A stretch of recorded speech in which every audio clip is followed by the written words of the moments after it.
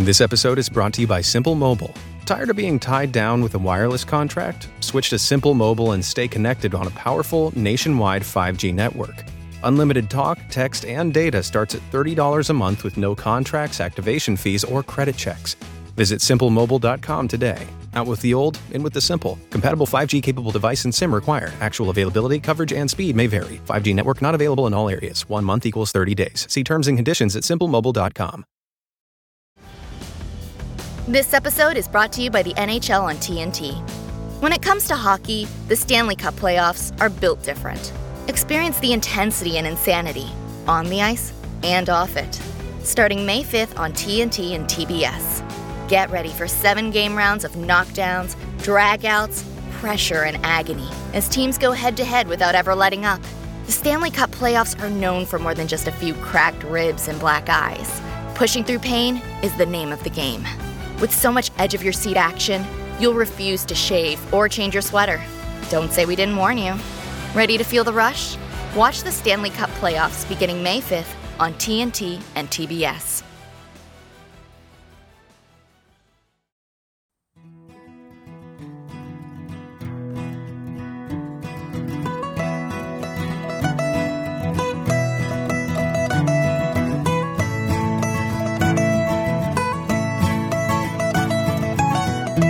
Good morning, honey holers. Honey holers. I think it changes every week.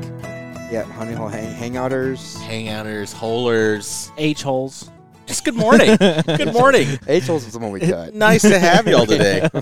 It was. It is. It's funny every time. Though.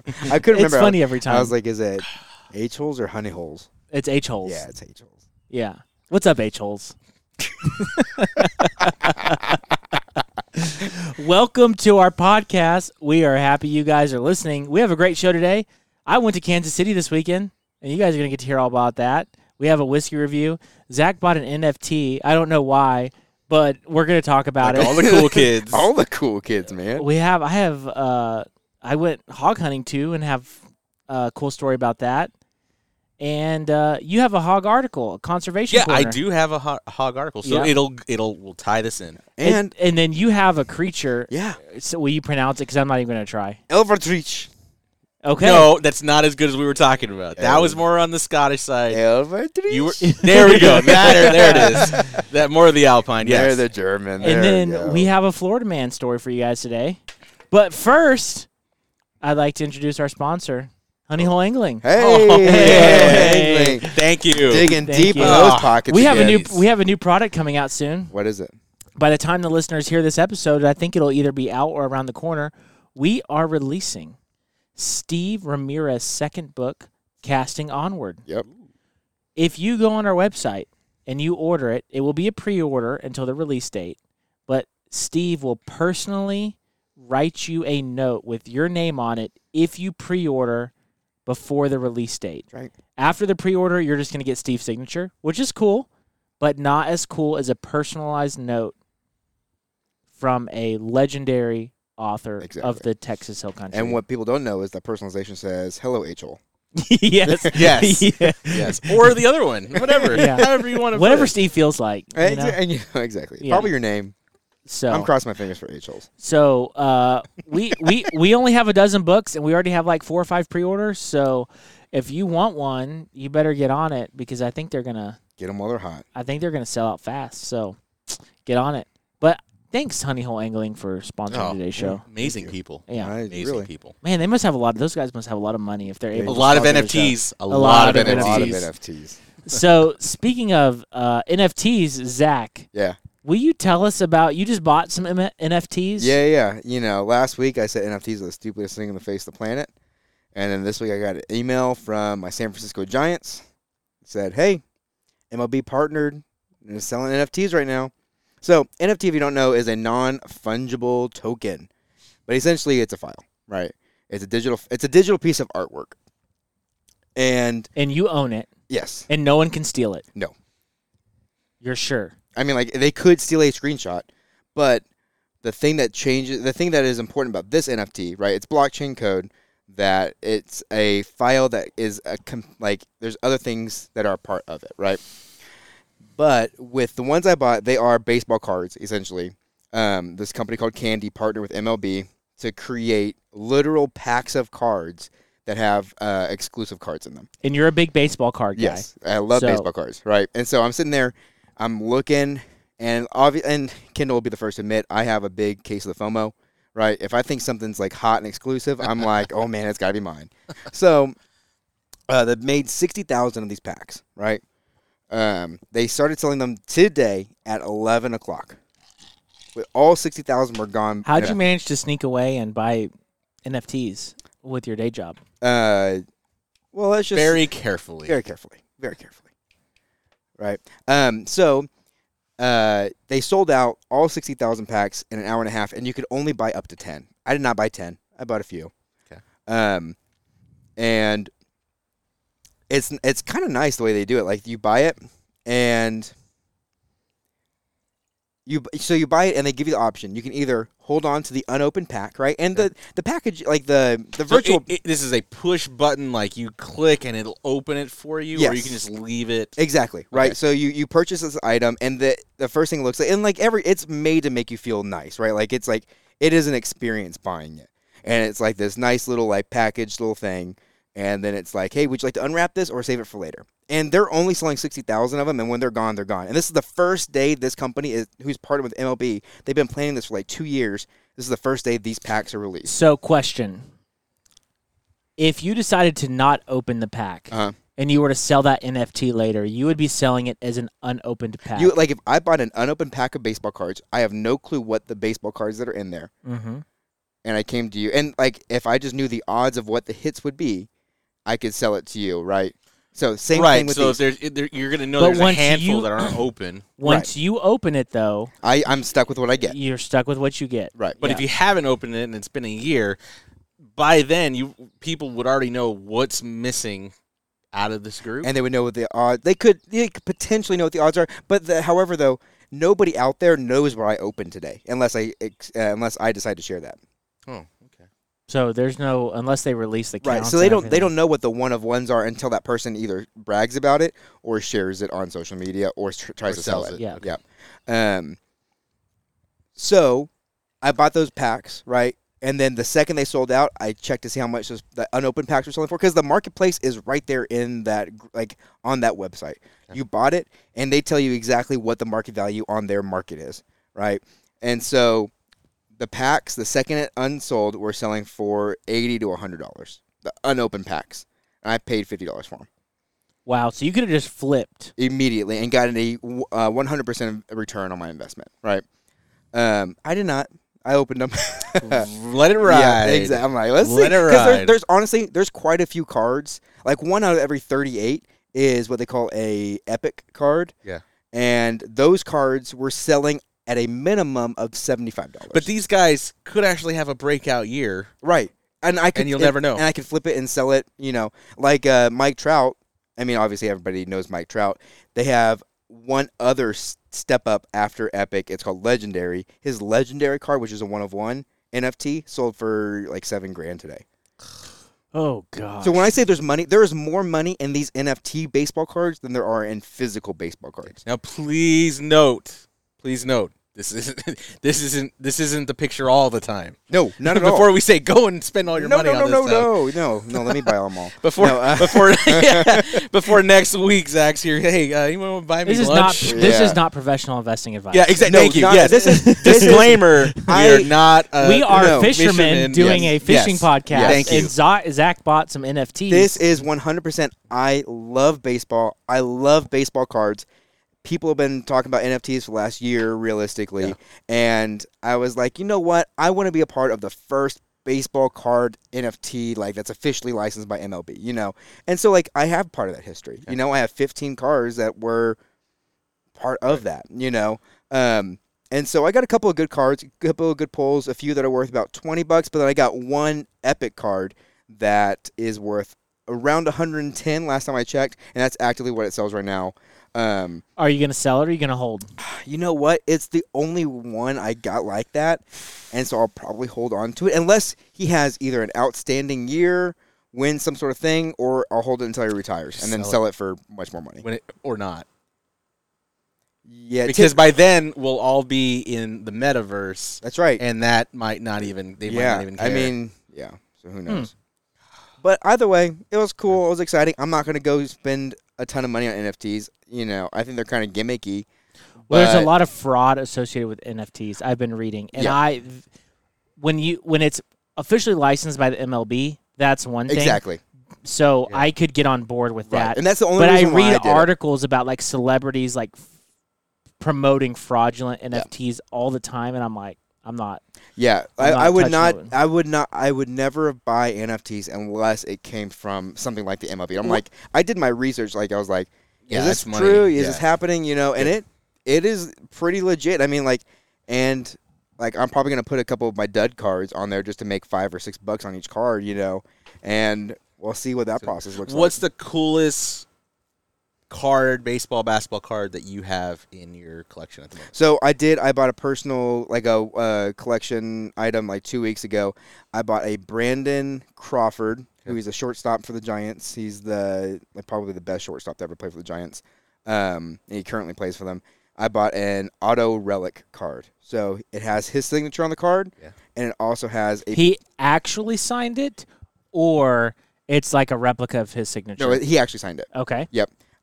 So yeah, he actually signed it, and it has a relic, which is a piece of game worn memorabilia. So Yeah. his jersey, and this one that I bought it's a piece of the pinstripe that goes down the front of the jerseys, and so it's not just a single colored patch. That's cool. It has the pinstripe that runs through the patch, and it's one of 25. Yeah, I was going through an old box of like 90s hoops cards. Yeah. And I saw one, and I can't remember where the story came up, but I forget. It's a New York Knicks player, and the picture of him, he's about to shoot. The baseline's right behind him, and there's a couple of people sitting there. There's two guys that are sitting behind him, and it just so happens to be the infamous Melendez brothers sitting courtside in that picture of that That's card. cool. I never think to check who's like behind him in certain things. They're just a crazy That's a neat- card. Yeah, that's really cool. Yeah. It's a crazy There's card. only certain teams that would happen for it, right? Like Yankees are probably one, Cubs, and then like the Knicks. Yeah. You know, There's a couple of cool cards. One in particular that's my favorite that I don't have is Cal Ripken Jr.'s brother. What's that dude's name? Billy Ripken, It sounds familiar. right? So he's holding a bat, and if you know this one, he's holding the bat. On the bottom of the bat, it says F face. I've seen this. I have seen that. Okay, yeah. Yeah, and it's a real deal. He's Yeah. sitting there smiling at the camera, and it just says F face. Yeah. Dirty word face on the bottom of it that you can see and any other kid can see on that card. Yeah.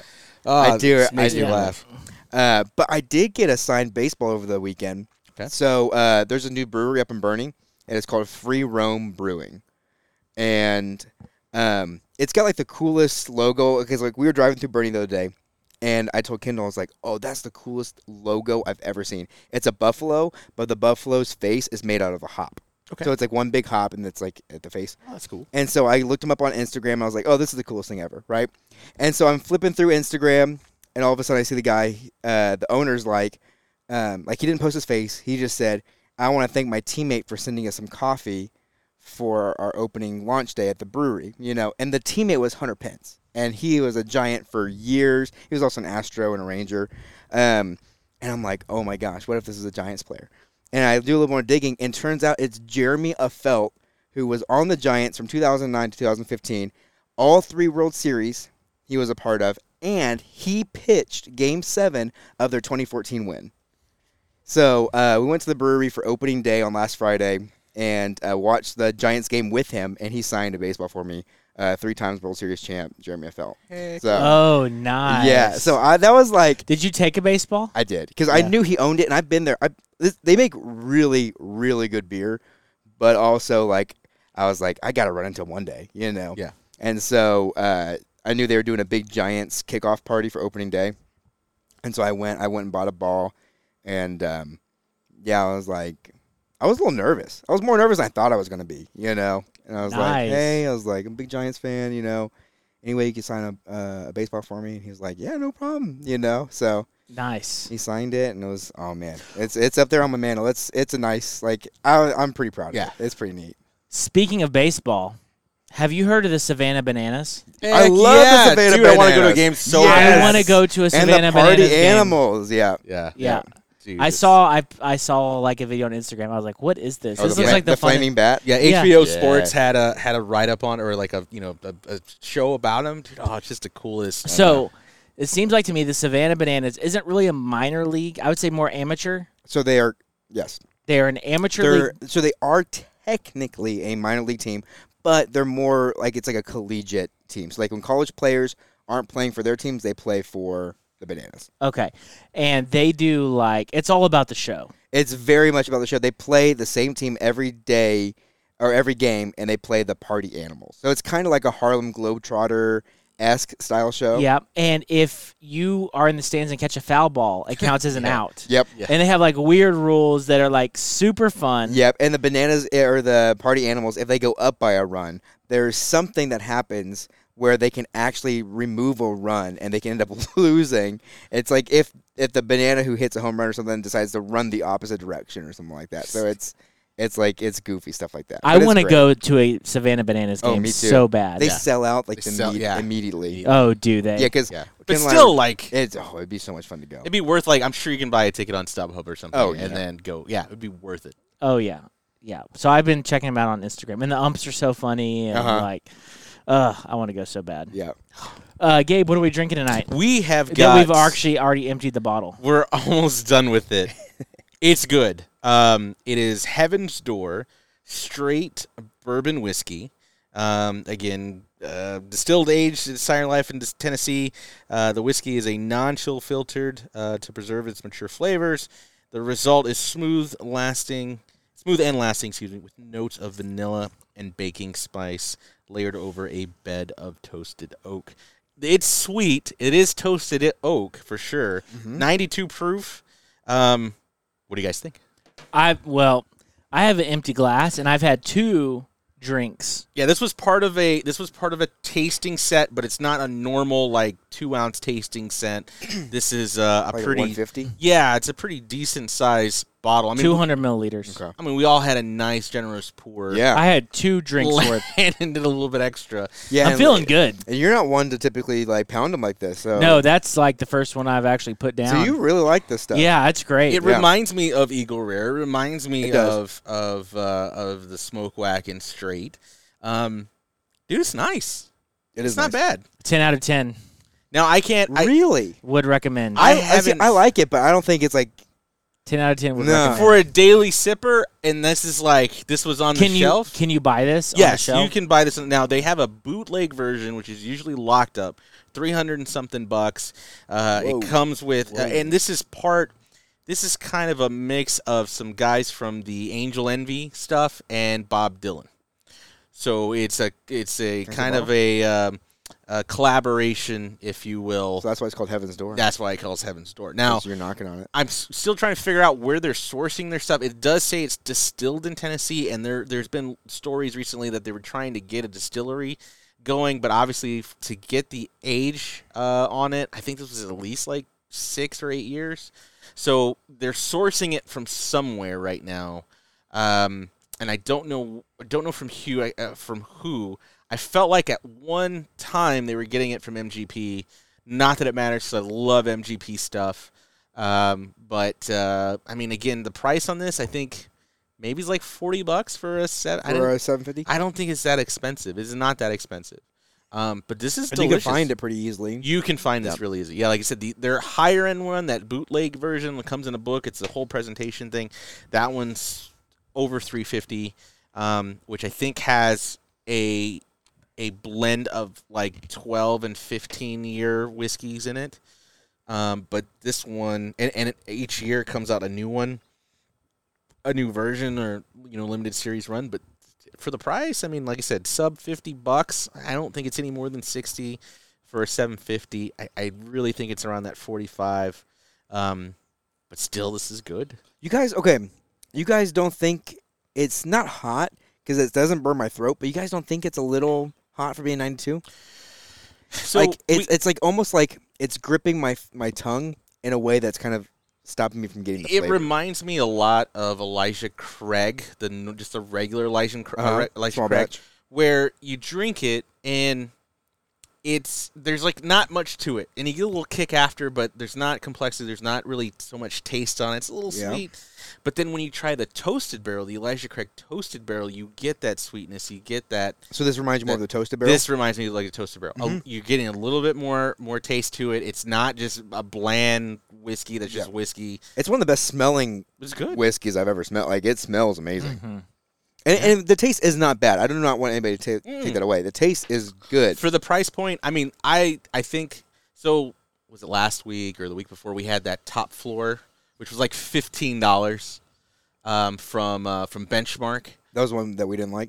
It was okay, but it was a $15 Right, whiskey, You can't argue with $15. Yeah, but if you could find it, it's already been sold out. Yeah. I mean, as soon as it hit the shelf. But this one, I mean, if you had someone that liked Bob Dylan who didn't really care about anywhere where they're getting their bourbon from, and you're like, hey, this is a collaboration with.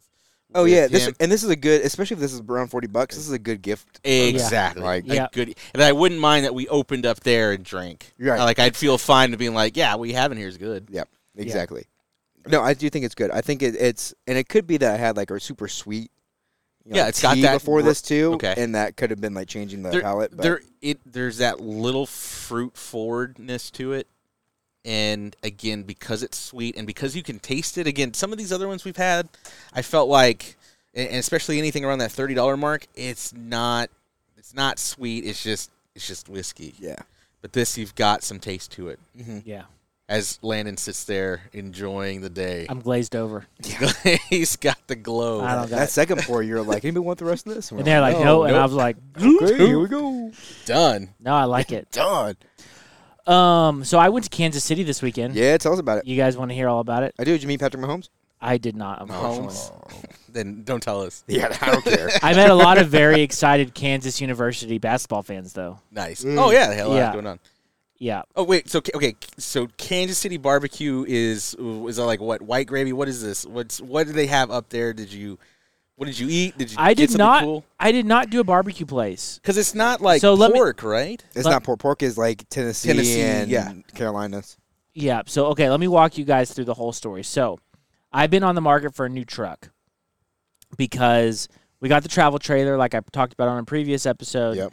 And my truck wasn't really cutting it, even though on paper it did. In reality, it took me about 20 minutes to get from 0 to 60. And then it was a struggle. So, I've been on the market for a new truck. And, I had a budget. I didn't want to go over a certain limit. And I was looking in Texas, and the market is crazy here, especially for trucks.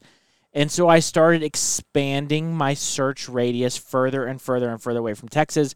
I found a truck in Louisiana that I actually showed you guys last week, but that dealership apparently didn't want to make a sale, and they pissed me off enough. I'm not going to go into it, but they pissed me off enough to where I didn't end up getting that truck. So I had a backup truck in mind that was the same year, make, and model, same truck, different color, same mileage. And it was like $500 more expensive. So not a huge price difference. But it was in Kansas City, so I called them up. Those guys wanted to make a sale. They were willing to work with me even though I was out of state. So I called them up and worked with their sales manager and got a deal done. And I flew after work on Friday. You had a deal done before you got on the plane. I had signed the papers before I got on the plane. So now the truck deal, was yours. The deal, no, it wasn't mine. The deal was that basically, if I went up there and I test drove it and I didn't like it, I could walk away. Gotcha. I had not officially done the financing. Gotcha. Because what I did not do is I did not trade my vehicle in, so I had to finance it because I was going to sell my vehicle in a hot Texas market as opposed to driving up there and doing that. So I'm like working the market basically. You got to. Right now, So you'd be a fool not to. yeah. So buy a discounted vehicle in Kansas City and then sell my truck in Texas for a higher price. So anyway, we had worked a deal where Sorry, we're looking at the dogs and the yeah, cat. my dog and cat. They're like going at it. They're having a stare down. Yeah. That cat does not like our dog. Oh. Kimmy looks a little scared. Right now, Landon and Zach were looking at me, and their back is towards the door. Gabe was like staring at something, and it like- wasn't and I'm me like, who was what? It's like, speaking. oh my god, the cat's gonna punch him in the face. Gimli just wants to be outside with us so bad. Anyway, It's so I'm adorable. sorry, we're good. They're Okay. alive. So, basically, I could walk away if I didn't like it, but I felt pretty confident. I ran the car. I bought the Carfax. They sent me the auto check, which is like the same thing as Carfax. Uh-huh. So I could see the service records and everything like that. They told me, the work that they had done on it. It had actually sat on their lot for a while, waiting on parts because they were going to replace a couple things, and so it sat there for a couple months while they were waiting on parts. They were very upfront and honest about everything about the truck, and they wanted to make a sale and work with me. So I flew up there, and I flew after work on Friday. My flight got delayed at my layover in Denver, and I got to Kansas City at 2 a.m. Ooh. on Saturday. Ooh, dude. So what'd you do? Yeah, I had to deal with the layover. Like, I sat in the airport for a couple hours. Wow. So then you got there at 2 a.m. though. I got there at 2 a.m. My plan was to Uber and Lyft to the hotel. Guess who's not driving Uber and Lyft at 2 a.m.? Apparently everyone in Kansas City. Oh, that's good to know. So I got into a pickle, and I was like, there was a guy who was trying to get an Uber right next to me, and I was trying to get a Lyft at the same time. And we were even, like, talking about, like, ride sharing because it was so hard to get a vehicle. Yeah. I could not get a Lyft, and then Uber was quoting him $120 to go to his hotel Dang. because apparently there were no drivers. So, Hey. like, surge pricing. Supply and demand. Yeah. So I was like, man, it's 2 a.m. How am I going to get to the hotel?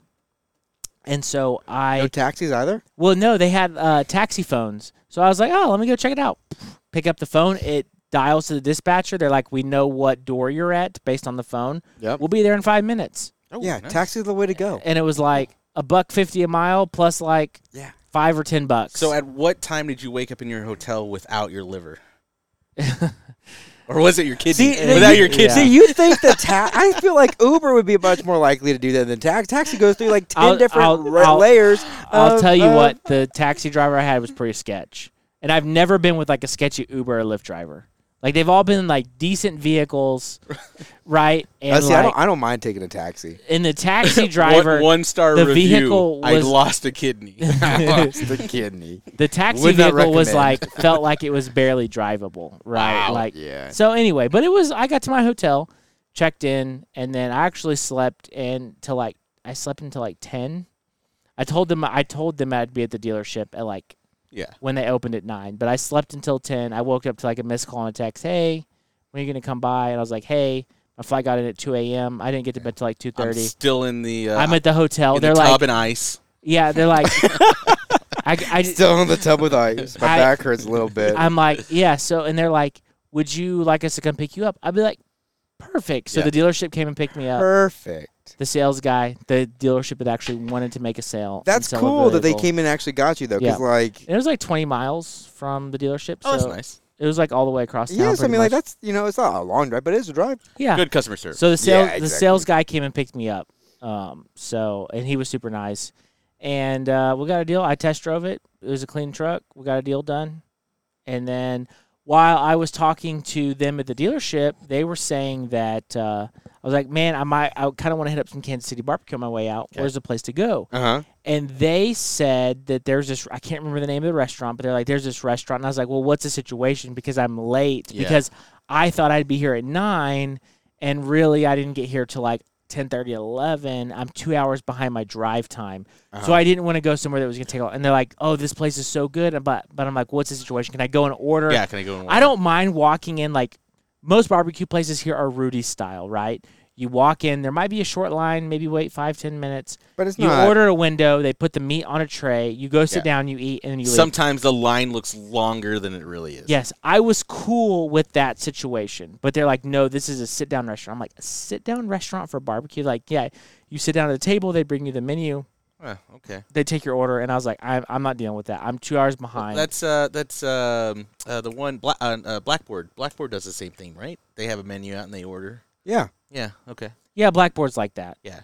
But as a guy like trying to get back to Texas from Kansas City. Yeah. You're like, I don't. I just hit the road. I just Whataburger it is. Whataburger. No, I didn't see a Whataburger. So I just grabbed some stuff at a gas station and hit the road.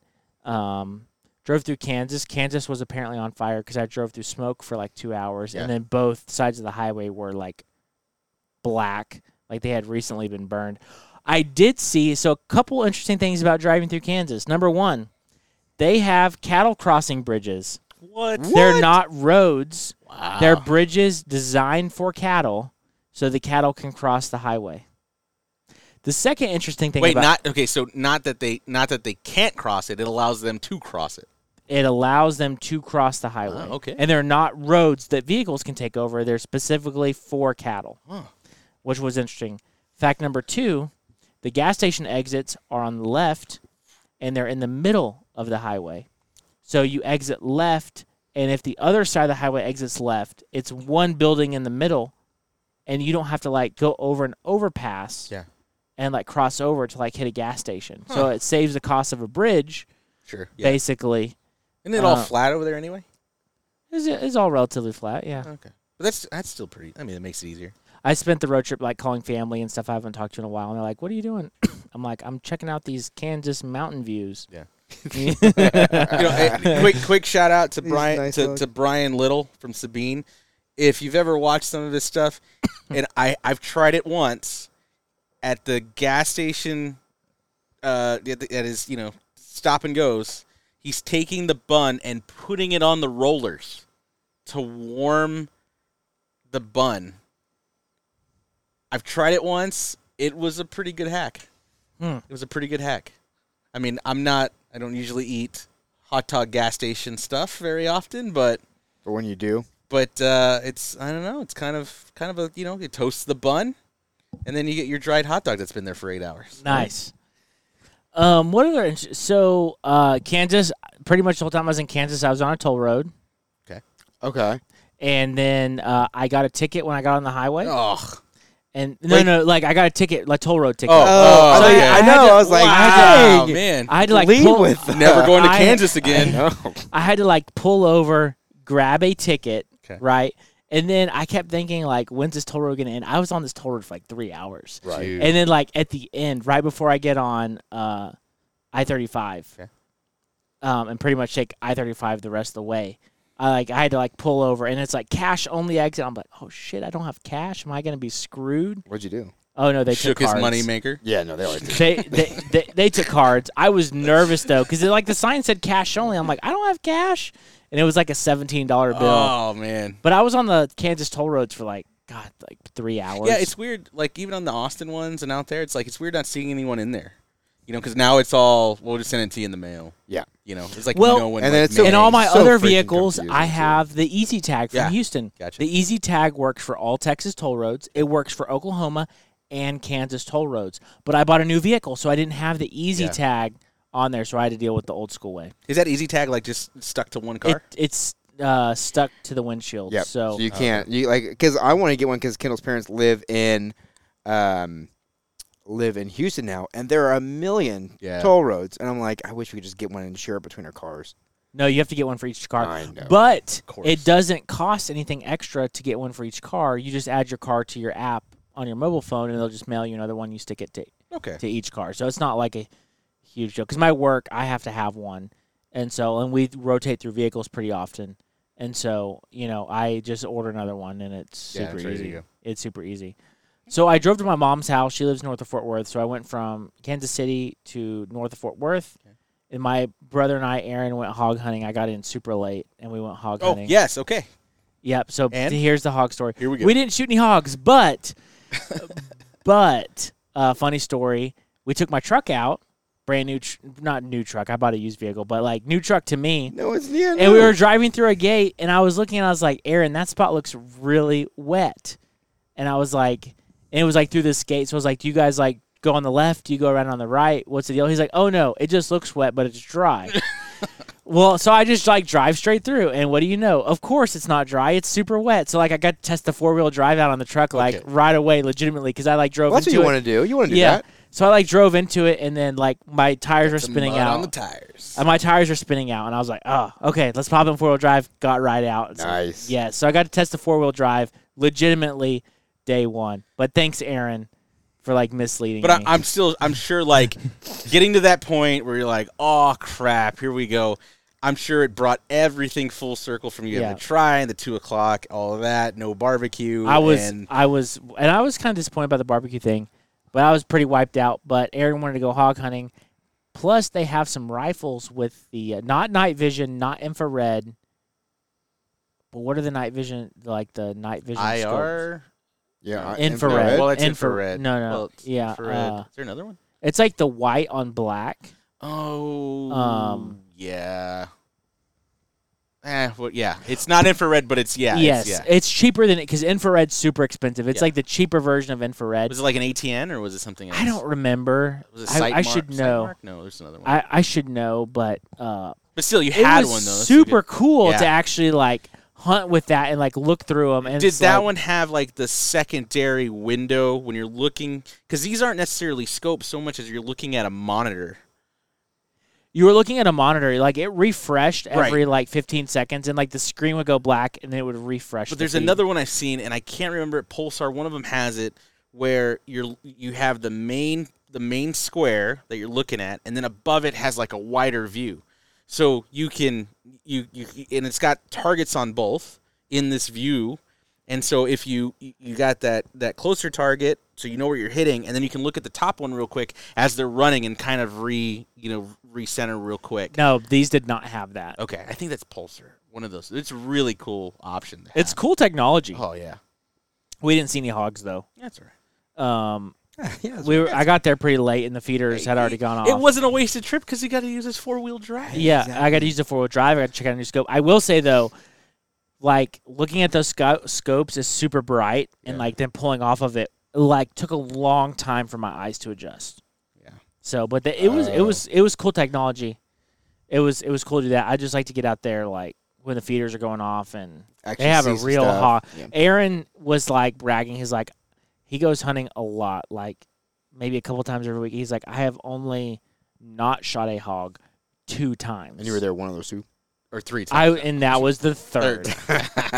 So like, and he's like always shooting hogs. So, of course that happens when I drive up, but I'll get it with him next time and take those rifles out. It was cool. And I drove home on Sunday, and then I'm working on selling my other truck. So Dude, I got that's- a new truck. In case anybody's wondering, it's a 2016 Nissan Titan Cummins turbo diesel, That's right. It was nice. 5.0 liter. Had that nice little V8. diesel. I like it. Yeah. Diesel prices are kind of crazy, but What is the cost per gallon right now? like 450-ish. Oh no. Mm-hmm. 450. Yeah, but you're balling in that truck. So it's You all are good. balling. Well, and truck, also still. diesel gets better gas mileage, so that's a plus. What's your gas mileage? Like 20? I got like on the way home I was getting about 18, but I was also flying. And it's also nice when you have a company car too, so you're fine. Yeah, they average 18. Fill up like once every 3 weeks. They average like 18 to 20 miles per gallon.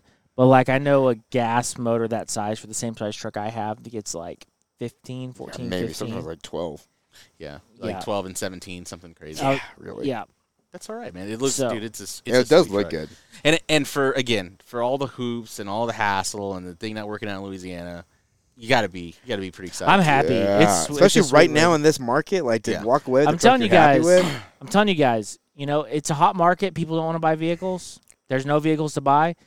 If you just work the system a little bit and you're willing to like go outside the box, because I had never like thought about traveling to buy a vehicle, but my mom and stepdad do it all the time. Really? And I was talking to them about tips and tricks and like questions I should ask the dealership. And What about like TTL? How they do that? You have to title it and tax it when you get here. well, it depends on the dealership. Gotcha. So the dealership I bought from, they do not do any of the titling and taxes If you're out of state.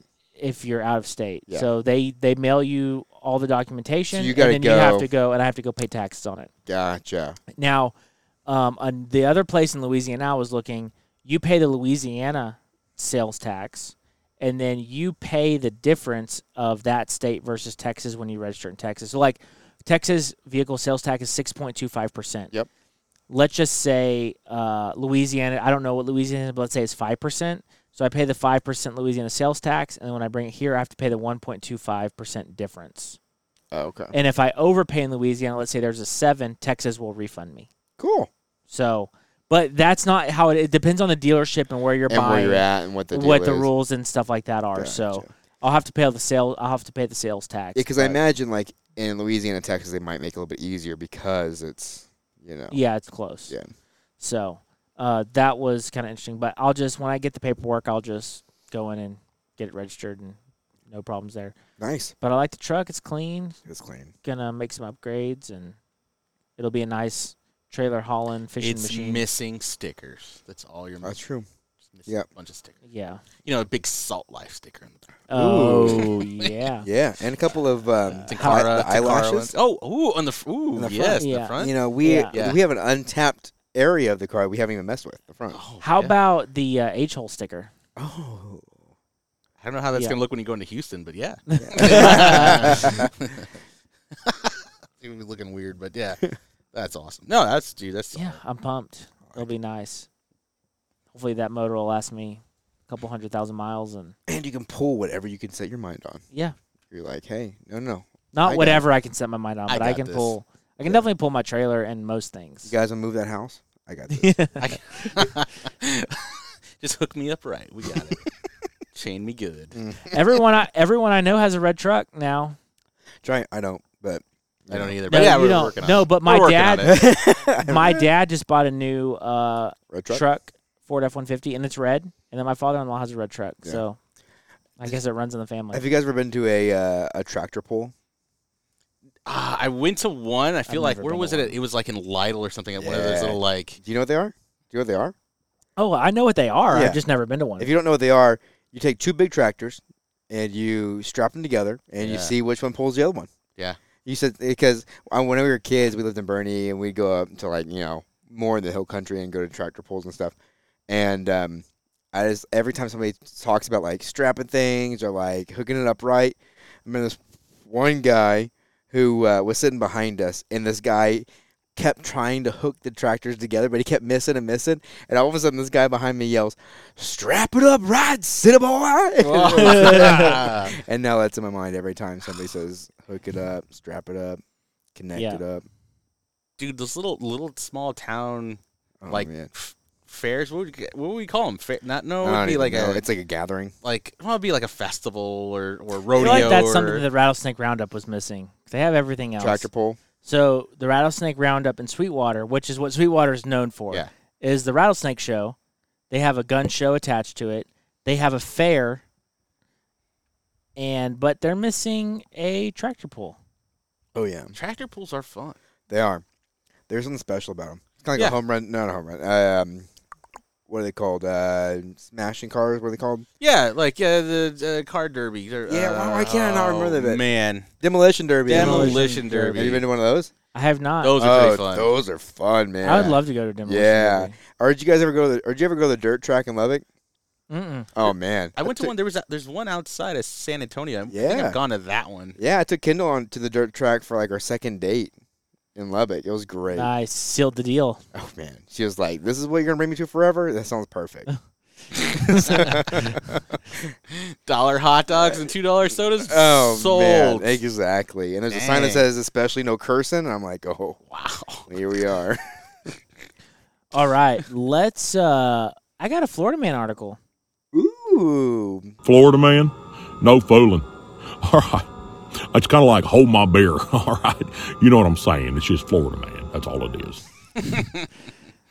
We haven't heard from Woodtip in a while. I hope he's doing okay. I hope he's Woodtip, doing if all you're right. listening, send us an Send us audio a clip. little something. Also, any of our listeners can send us an audio clip. If they have a question, comment, concern, or interesting story, if they send us an audio clip, they can email it to us. Our email's in the description below. Yeah. What's You- the craziest sports card you have? Sports memorabilia card. that Oh you yeah, have? Yeah. see, right? I'd be Yeah. interested to see what people have. On I that. do. Yeah. Tell me about your sports card stuff. I want to know. So, Did you buy NFTs? and I've already lost all my money. Oh, it's all gone. They were worth nothing. They were worth nothing. So a Florida team. Okay, here's what happened. Florida man story. Basically, I'm going to just give you guys a rundown and not read the article. Basically, two teens were like, hey, have you ever been shot while wearing a bulletproof vest? Oh gosh. Oh, that's a question I ask a lot. I know. Did they get this answer? So it'd be like if me and Gabe were like, hey, Gabe, I have this bulletproof vest. okay. So Would you want to shoot each other I already while we have it were on. each wearing it? I already have it on. All right, Let's do it. Let's do it. Let's go.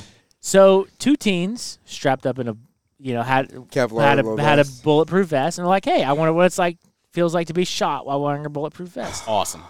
So teen one, let's call him Joe. Joe, poor Joe. Joe puts on the bulletproof vest. His buddy Trevor. Brad, I'm gonna go Trevor and Brad. Those seem like Florida man guys. Trevor and Brad. I like it. So Brad puts on a bulletproof vest. His buddy Trevor, handgun, shoots him in the chest. Let's see how Okay. far. They were very close. Okay. Yeah, like I would say 7 feet. Oh god. Yeah, because Yeah. I would probably ask the same thing because I don't know how your aim is past like 5 feet. Exactly, right? Let's Like- keep it close. Exactly. I know it's there. Yeah. we But want then again, some the closer safety. you get we want to- some safety to this though. It is a Florida man. Anyway, Yeah. go ahead. So, he shoots him. Nothing happens, right? Who is wearing it? Brad. Brad comes away, unscathed, basically. Dude, So- high fiving Trevor's each like- other. Yeah, This is high-fiving. awesome. Let's do it. yeah. Man, I didn't feel a You thing. don't feel a thing, bro. So he takes it off, Uh-huh. gives it to his buddy Trevor, Okay. and then Brad shoots him, but decides to go a little extra crazy and shoots him 4 times What? instead of 1 time. Come on, Brad. So, awesome.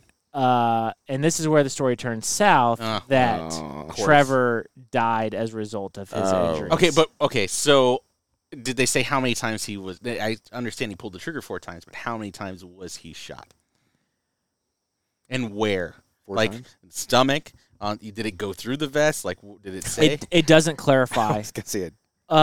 So what the article goes into is that there are actually 3 people involved. Ugh. Oh. And so someone was videoing, and then there was some lying to police involved about what actually happened. My understanding, before I read the article, I had heard the story on a podcast or on the radio or something, and that basically, like, number one, bulletproof vests are one-time use. Right. Once they absorb the shock of a bullet, It changes the stitching or the thread or whatever it is. it changes the vest. So even taking it off and giving it to someone else, like once a bulletproof vest has been shot, it's decommissioned. You can't use it It again doesn't- yeah. safely. But that's not what happens in the movies.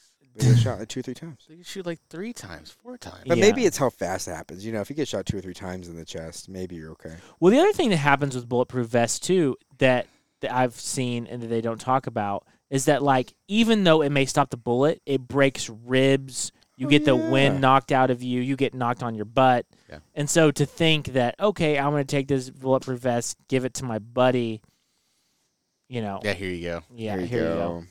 And also, if you're shooting 4 times in rapid succession, there's rays every time. So I do wonder if he Maybe actually he was got shot closer. somewhere else Yeah. other than in the bulletproof vest. Right. Well, there goes me asking to be shot with the bulletproof vest on. We're gonna do that. Do you know what this makes me think of, though? We were talking about a movie earlier, and we were talking about Super Troopers? Kick-Ass. Oh, well, that too. Oh, yeah. And they Yeah. wear the bulletproof vest, and they That's do right. the They yep, do. yep. I was thinking Super Troopers were the guys wearing And- the cup. Doesn't he shoot her more than one time in the same vest? But she didn't die, so now, again, it's the movies. It should work in practicality. Yeah. So He's like, get back up, baby girl. Yeah, here we go, baby girl. we'll go get some ice cream after. That's right. Yeah, That's right. Yeah.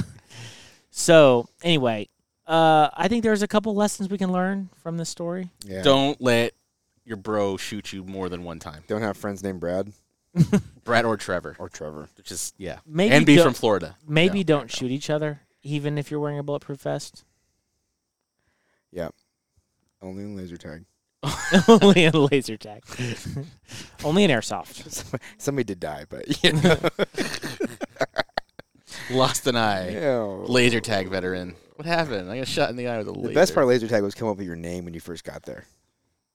Yeah, that was always Yeah. fun. You know, he could be whoever you wanted to be. Yeah. D's nuts. Yeah, that's who it would be now. Yeah. Or 12-year-olds without their parents Yeah. there. Right. Yeah. it's not D's be nuts. Candace. The stupid laser. I just remember like you walking in and like the pro guys would be like sideways, like protecting. Oh, yeah, they'd be their like paper chest. Oh, Yeah, and then yeah. the rules like you couldn't run. Like who's not Yeah. not Everybody gonna run. run? The second Yeah. that garage door opened, you were You're running. running. Yeah. You can only walk. No They'd be running. like, no running. You'd be like, no. And there's always be that one kid that'll be following one guy around and just shooting him in the back over and over and over again. Yep. But not anymore. In the metaverse, you can run. You can run. Laser tag's open to anybody. Dude, laser tag still open? No, it closed like 5 years ago. Because I know they had the Laser Quest out here. Yeah, Laser Quest was the bomb. And it made me scared, like, if they turned the lights on, what it really looked like in there. It's so dirty. Ugh. I always wondered like who just goes just to make out in the corners. I'd shoot them both. Free points. Three points. I got the lovebirds. Speaking of movies, Uh-huh. going back to how we were talking about Kick-Ass before the show. Uh-huh. So we have an announcement to make. We are strongly considering. Uh-huh. This is not an Yes. official statement. We are strongly considering making a separate podcast where we talk about movies and TV shows that we like, movie reviews. Yeah, because I think we're watching it. I mean, we're This is what home we for 2 spend. hours. Yeah. This is what we spend the time before the podcast talking about is movies that we've recently watched. Like I recently watched Inception, came to some new insights, and I shared them with my friends. Very good. I liked it. Yeah, and and we all like movies, so I think we might do a movie review podcast where we talk about movie. We all watch a movie, all three of us, and then for 20 minutes we talk about it, and we'll episode record one it. is Paul Blart Mall Cop. Yeah. Duh. Episode 1, River Runs Through It for Zach.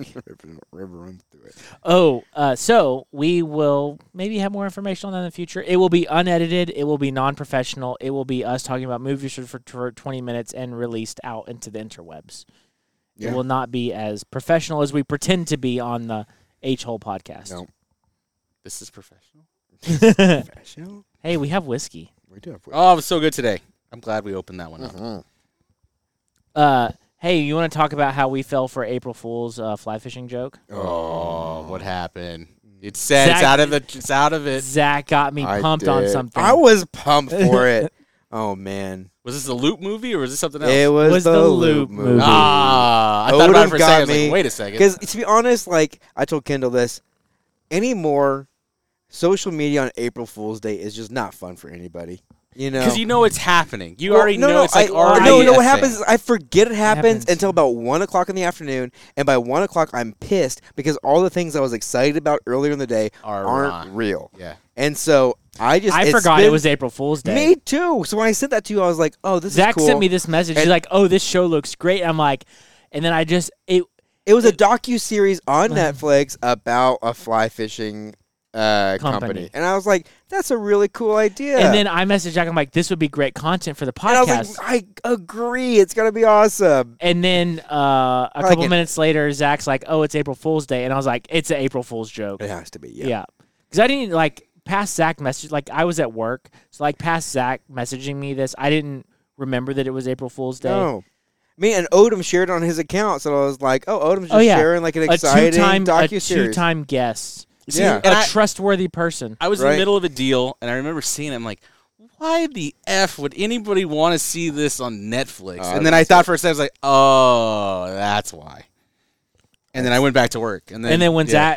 Zach's like, "Oh, it might be April Fool's," I was like, "Yeah, it's April Fool's. It's April 1st today." Yep. This is not real. Yep. Because they advertised it like, "Oh, how we are beating the competition." And I was Right. like, "Oh, this is gonna be all drama, intense BS." See, and like it's April Fool's, like it actually got me. You know, like if it's gonna be an April Fool's product, I mean, make it like a Yeti Segway, like they did that one year.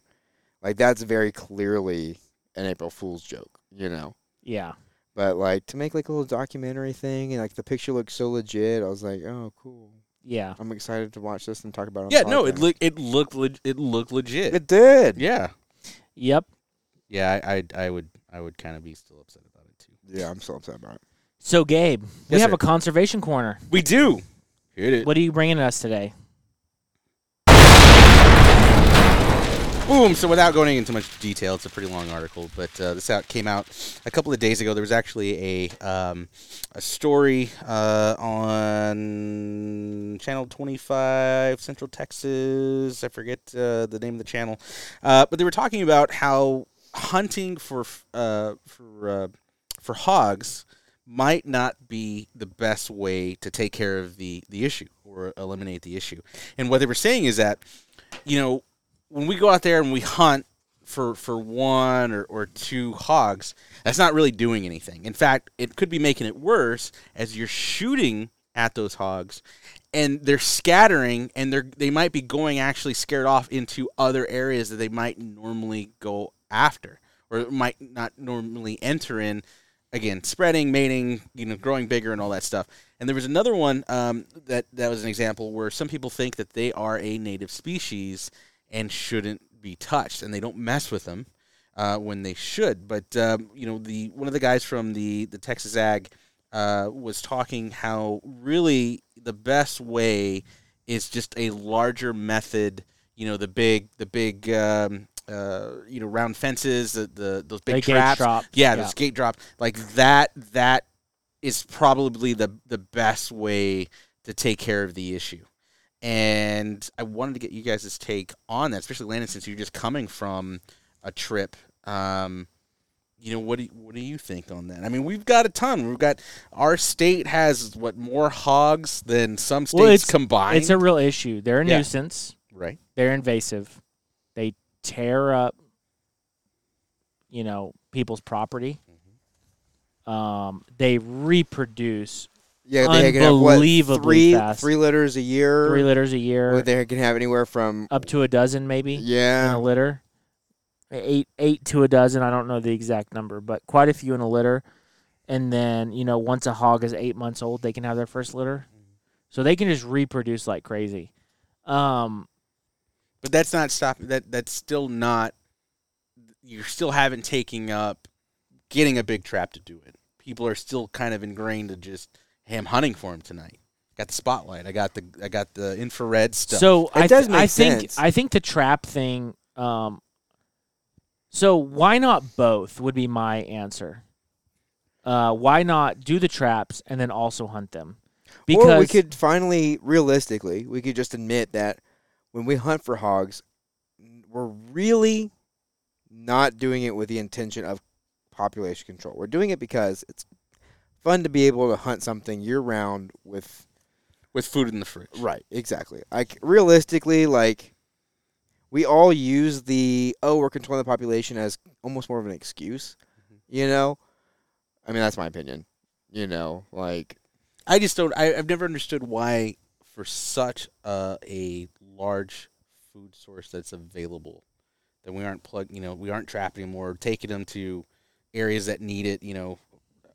Homeless, shelters, stuff like that. Well, the problem with that, so there's a couple problems with trapping, and props to the people who are doing it, because they're doing it. And I know a lot of small towns, those guys will take their over, and those processing plants will donate a lot of that meat out to folks. So a couple things. So trapping them, I've seen those round traps. They look fantastic. You can trap a lot of hogs at once. Awesome. The second thing is a ton of work once you trap them. Yeah. You have to have a trailer. You have to load them on the trailer, and then a lot of people sell them, or whatever happens to them, they might get them processed, whatever. But it's never going to end up in the grocery store because it's not regulated. Oh, sure. Normal pig like you would get at the store. And so there's a problem there. And processors might be donating the meat, or people might be donating the meat, but the processors aren't only just going to process a full hog for it to be donated, especially if you're bringing in 10, 15 hogs at a time. Right. It's a huge workload to fully process a hog from start to finish. Yeah, So even for the food thing, even a lot of people are just shooting them and leaving them. Yeah. Because they want to shoot as many as they can, and they don't want to deal with it. So props to the guys who trapping them. That's cool. That's a solution. But the end-all, be-all for every property owner out there, I don't think that is the end-all, be-all because it takes an incredible amount of work. People might be farming, they might be ranching, working cattle, and then throwing like, oh, I have to like have a trailer and transport hogs and like manage like the traps and like do all of that is a ton of work. So why not shoot hogs and also why not trap them? Well, to do both. Sure, I don't know what are the number's other gonna options. be. Like I'm like both are good options, but like No, it other than seems that, like you could poison them, but then you're poisoning your property Right. and all the other wildlife that's on your property. Well, and I know recently they had started to do that, and if you had cut it open and you see that the inside is a blue tint of sort, then you knew that those hogs had gotten into that bait.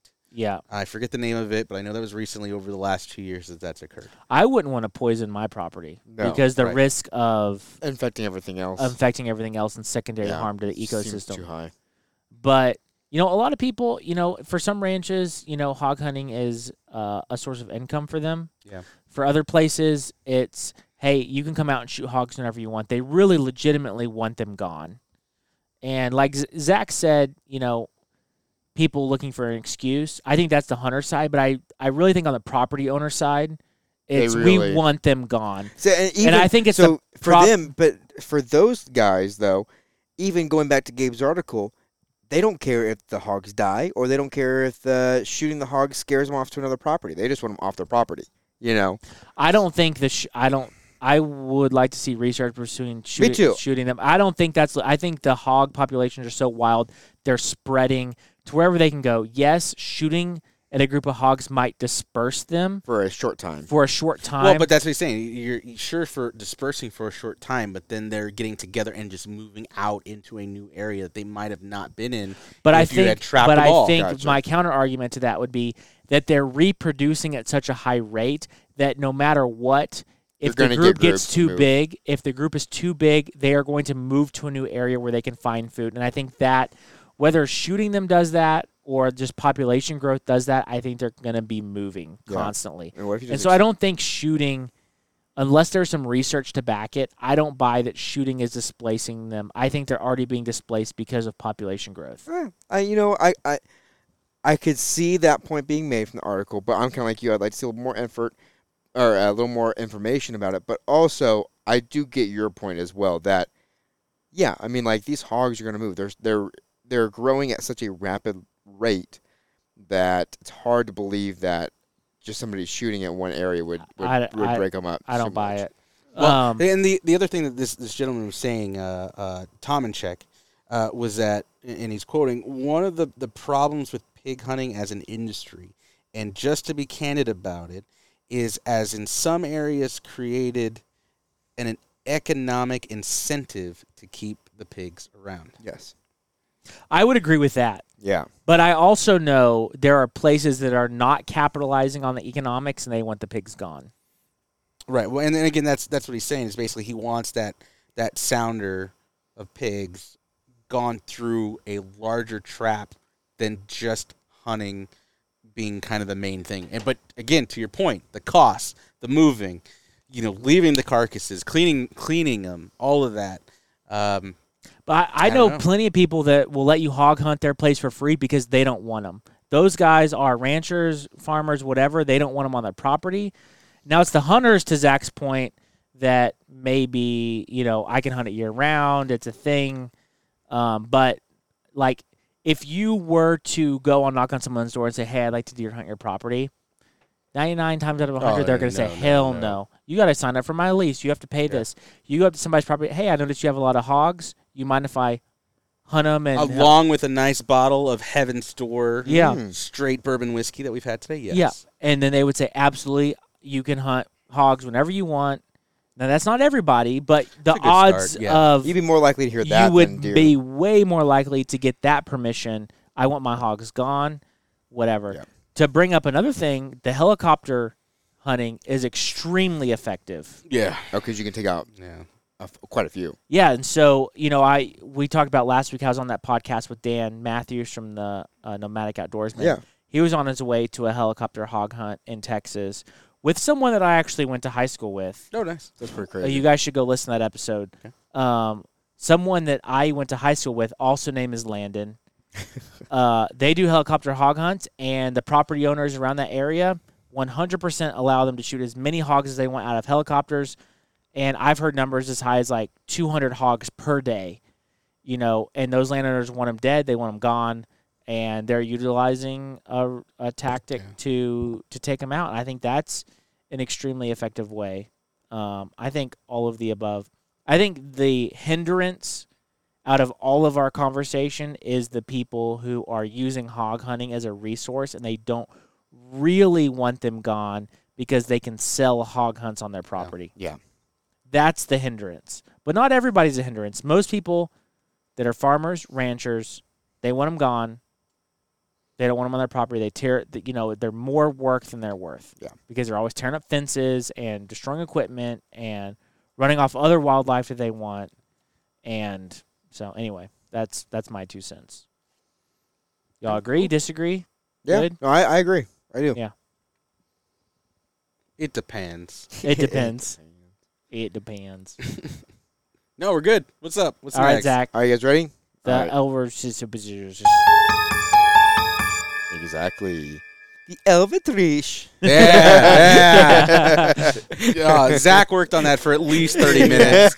My argument, well, as you'll see with this, why we went that direction. Yeah. Go ahead, Zach. So the Elvitrish is a bird-like legendary creature, which is originally from southwest Germany, especially in what they call the Palatinate region. And that was my comment, is that I think his accent was more on the Scottish side, because we've had so many recently. But yeah, we got it cleaned up. I liked it. No, yeah, I get it. So they couldn't iron out an official date of when this, because the story's been told for kind of like centuries. Oh, man. However, the stories kind of died down, and they came back at some point. I do have a date for that. So when would you guys say that these stories kind of, I have an exact year. And tell you what, I'll give you a hint as well. It was kind of right around the time when a lot of German people were moving to the United States. Oh, okay. 1950. Okay. That's your guess? Well, that would be a reason. I mean, World War II's ended.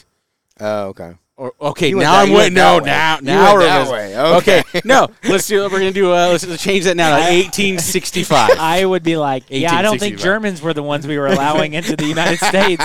Operation after World War Paperclip. II. Operation Paperclip. Thank you very much. What did you say? He said 1866. Okay. 1866. I'll go 1800. Okay, it was 1847. Oh, okay. Yeah, right? So, I had anyways, two in my mind, two dates in my head that they could have gone either way. But Operation Paperclip, go research if you have. so the Elvitrition had been forgotten. Every time. Every time. Our one German listener is like cringing. Is like, am I crossing a bridge someplace?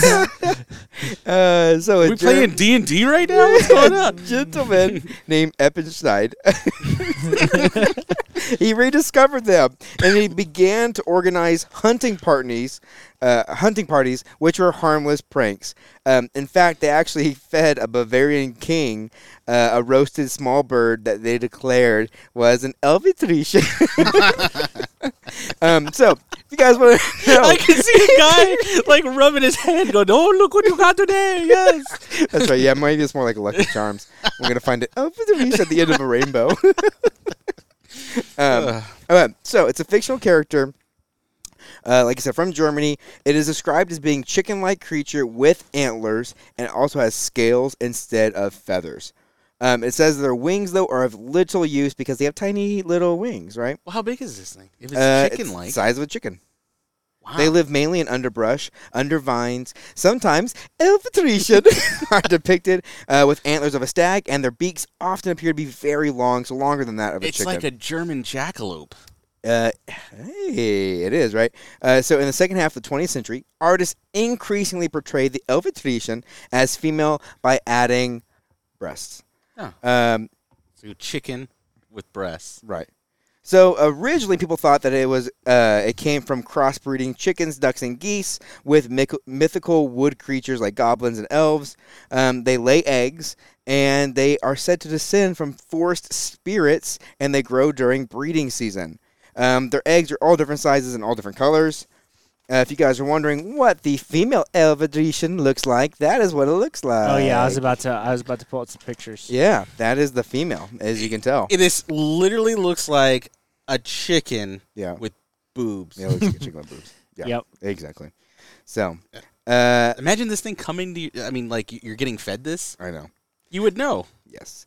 Okay, so where I said, kind of like in 1850s, when a lot of Germans were settling into the United States, especially in Pennsylvania, the Pennsylvanian Dutch, they brought this lore over as a Dutch man said, Sodas, and I'm not even going to attempt because I cannot speak German at all. But anyways, he said he brought this story over because they didn't want to become homesick.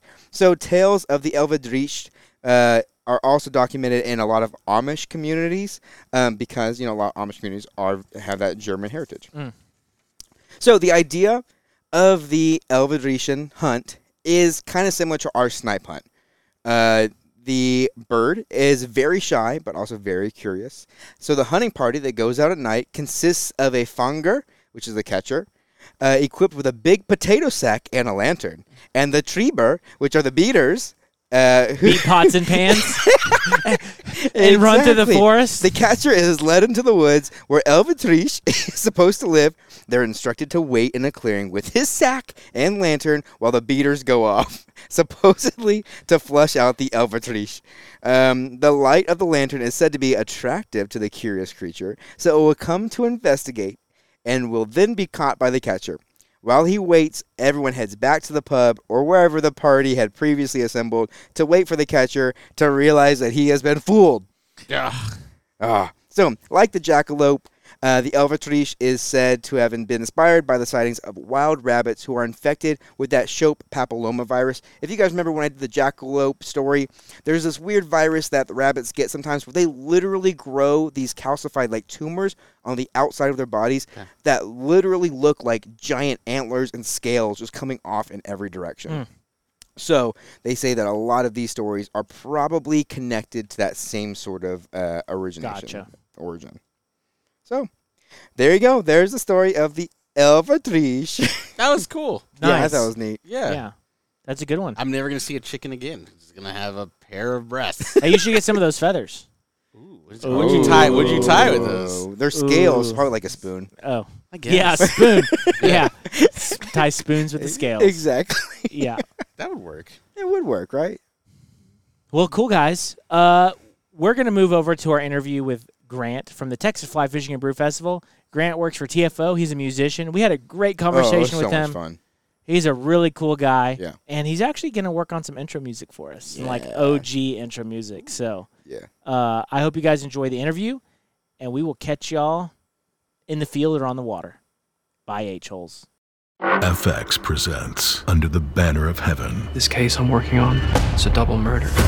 Inspired by the true crime bestseller by John Krakauer. Oh my God. And starring Academy Award nominee Andrew Garfield. The evidence points to things and to beliefs that I have only ever heard whisperings about. FX's Under the Banner of Heaven. All new Thursdays, only on Hulu. This summer, your next adventure is waiting for you in Colorado. Here, dreams feel bigger, and everything shines just a little brighter, no matter where you are. Whether you're relaxing in a quiet mountain town or exploring a vibrant city, new discoveries are waiting for you around every corner. Come to Colorado. Come to life. Learn more at colorado.com/summer.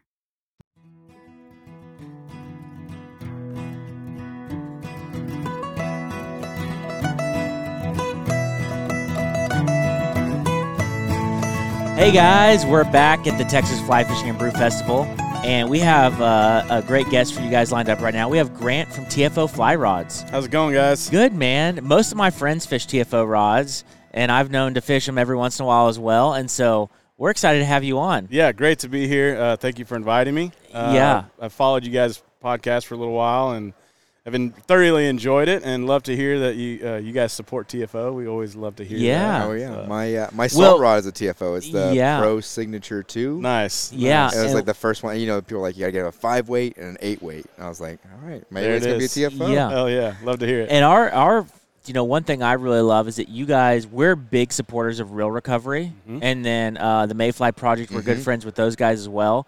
And you guys, like, donate rods and, like, hook those guys up so that way they can, provide those to the participants without an added cost and can get more people out on retreat. Yeah. So that is awesome. Yeah. We love that. And I know you guys, some of our listeners are big volunteers with Healing Waters, yes. Project Healing Waters. Healing Waters, yeah. And I know, like, TFO is a big supporter of Project Healing Waters. So you guys are basically, like, supporting every nonprofit that, that's around, and that is awesome. It is. We love that. So we make 3 rods that Project Healing Waters, Real Recovery, and Casting for Recovery. We also love to support our first responders, whether it be military, EMT, police officers, anybody in that line.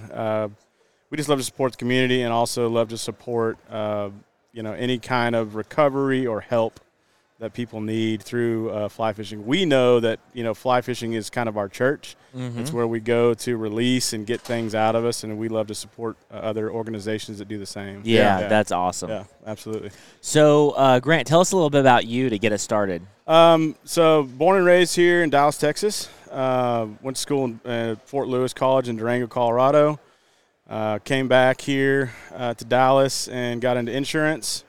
I did that for about 5 years and got tired of it and jumped into music. I've been a full-time musician for about 10 years. Have you always been playing music, even since you were a kid? Yeah, I picked up the guitar first when I was about 12 so, and then just naturally found my voice and started writing songs and learning. I come from a family of musicians, so it was always around me. And so when I jumped into music full-time, I'd be playing gigs on the weekends.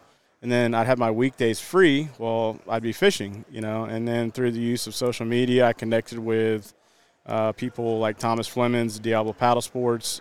Jumped in with him, started doing trade shows, and then slowly met everybody in the industry. Then I picked up Rainey's Flies about 6 or 7 years ago. Yep, and you're their rep. I am the rep for Texas, Oklahoma, Arkansas. And then, TFO opportunity came available. I've always been a TFO guy. Yeah. So they asked me to come on board, and I said it was my pleasure and jumped in with them. I've been with them for about 3 years now. So I guide a little bit. I fish a lot more. I've got a skiff that I run, and then I play music. So music and fishing is my life. That's awesome. That's awesome. That sounds like a pretty good life. It doesn't suck. It beats the old corporate job. That's for damn sure. When did you start fly fishing? I started when I was – my first introduction to fly fishing was when I was about 7 years old. Okay, so pretty early on. Yeah, through my uncle. I got my first fly rod of my own when I was 10. I'm 37 now, so that's 27 years of fly fishing. Fly rod. Yeah. So, I was the kid that would wake up on Saturday morning and race to the TV to watch Walker's Cay Chronicles, and then go out in the front yard and cast my fly rod, and all my friends would come around and be like, "What in the hell are you doing?" Yeah. And they make fun of me, but they ain't making fun of me now. No. So it's been a great journey. Fishing is the one thing that I hold dearest. I kind of turned music into a way to make a living, and fishing is still that purest thing to me that I enjoy. I enjoy teaching people and helping people. Explaining processes, taking people fishing, and that kind of stuff. So it's great, man. I love fishing, and it will always be a part of what I do. Yeah, definitely. Yeah, awesome. That's awesome. Yeah, absolutely. What kind of skiff do you have? I've got a 17 tournament Mitzi skiff. Okay. It's a great little boat. I've had it for about 2018. So I run all the lakes up here in North Texas, run down to the coast quite a bit. Yep. Just did the Chandeleur Islands, mothershipped out there to the Chandeleur out off the coast of Louisiana. I was going to say that's Louisiana, right? Yeah. That was a great experience. Did you take your boat? Yeah, I took my skiff. Yeah, so you mothershipped and was able to take your skiff. Yep, and I did that through Backwoods with Guillermo Gonzalez. I don't know if you guys are familiar with him. Yeah. He is we actually just brought him on with TFO as one of our anglers. Extraordinarily gifted guy. He is probably the most winning kayak fisherman, conventional side, but also an amazing fly fisherman as well. So he invited me out with Backwoods to go do that trip. It was a 3-day trip. We left out of Pass Christian, Mississippi, and it was like I think a 10-hour trip where they towed my skiff behind this, they towed it. Yeah, like an 80-foot like oil Yeah, tanker. Zach, do you know what the mother shipping is? So I figured it was like, but I thought they actually like it was a big enough ship that you would like roll your boat onto their ship. So they do have cranes because they have like little dinghies, if you will, that they give to the anglers out there. A lot of the guys that I was on this trip with were kayak anglers. Mm-hmm. So they would take their kayaks and go out fishing. Well, they just towed my skiff behind the mothership. That's great. And then when we got there, I just had free reign. You just hop on your skiff and you go wherever. Go wherever, man. It was That's badass. That's awesome. Amazing. Did you catch some nice reds? Oh, yeah. Caught a bunch of reds, some jacks, a bunch of big speckled trout. That's a great fishery. To kind of see things, it's a barrier island, so see things as they naturally are with no roads, no structures really. It's an incredible – I mean, you're going back into time. Yeah. There's just birds and fish and wildlife out there. It's an amazing experience. So that's why I bought my skiff, is to kind of go on these adventures. Yeah. Also to fish here locally. I'm also a kayak guy. I've been with Diablo, paddle sports for a long time. But sometimes you need a little horsepower on the end of that boat to get you moving. I'm getting older, and it's getting easier to get in the boat instead of the kayak. So. But – me and Thomas just did a trip down the Devils River last year in March. Yeah, I caught a bunch of big smallies down there. And there you have to have a kayak. Yeah. And, Diablo Paddle Sports, it's named after the Devil's River. So that's the ticket. That's the magic carpet ride down there. Yep. So it's awesome, yeah. Man, what's your most memorable fish that you've caught on the fly? I've got a couple. We were at a trade show up in Madison, Wisconsin, paddle sports retailer. This would have been, I think it was 2018 or 19, I forget exactly. I was there with Diablo Paddle Sports, and we had a booth set up. We had about 2 hours to fish. And Wisconsin, there's muskie around, right? Yep. And so I used the FishBrain app to locate a small little body of water that had muskie on it. Uh-huh. And we had 2 hours to fish. I hooked 3 muskie. No. Yep. I only documented one. So for you, it's the fish of 50 casts. Pretty much. Well, it's a crazy story. Like, I was with Thomas Flemings and Steven Seaton, who's the Scott rep, free fly rep, and they took off on one side of the lake, and I just had a gut feeling. I went over this little like grassy area.